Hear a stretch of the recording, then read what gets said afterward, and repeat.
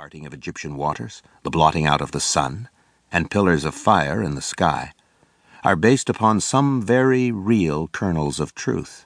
The rocks and the ruins tell us so.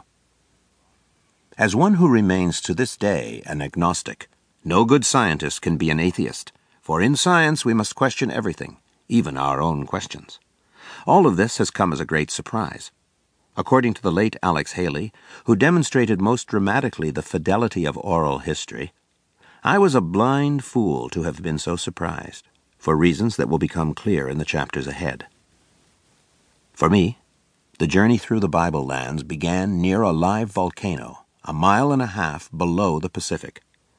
In a very real sense, this book is mostly deep ocean explorer Robert Ballard's fault.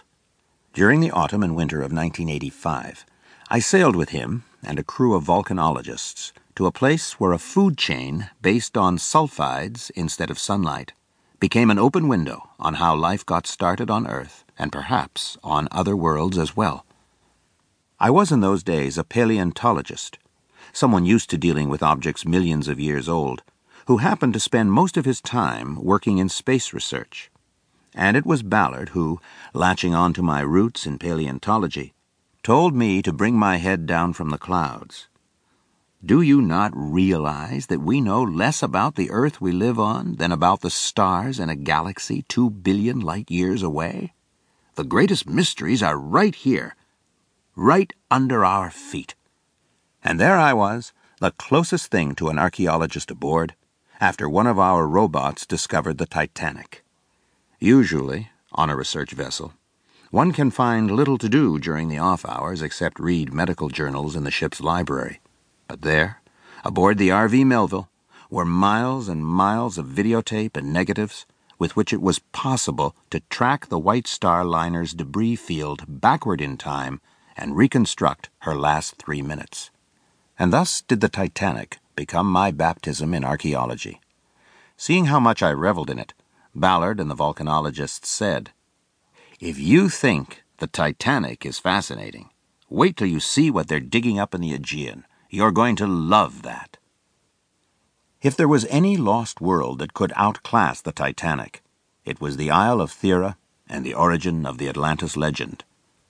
That's where Ballard sent me, to a buried Minoan city, which, according to Plato and the archaeologists, had been swallowed by a mountain, and whose homes, perfectly preserved under a cocoon of volcanic ash, were equipped with running water and bathtubs, flush toilets and central heating, yet dated back more than 3,600 years.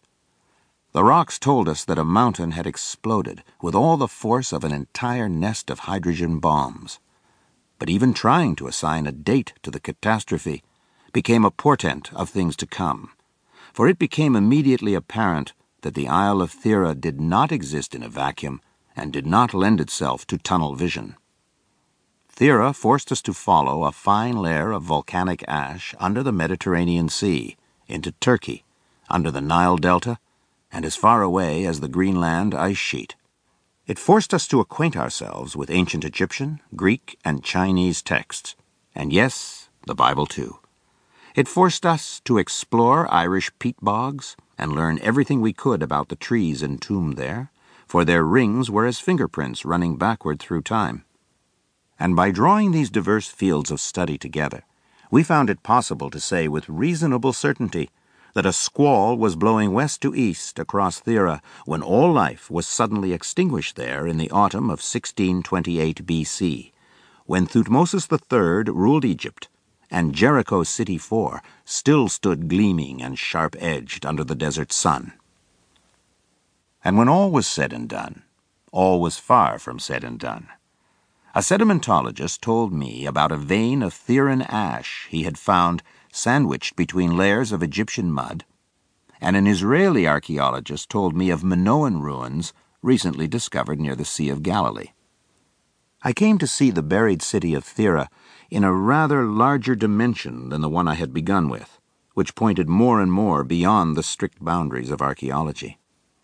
As I followed the Theran ash layer throughout the entire Mideast, and started redating kingship from Egypt to Babylon based upon clues revealing how far above or below the sheet of ash a king's city had existed.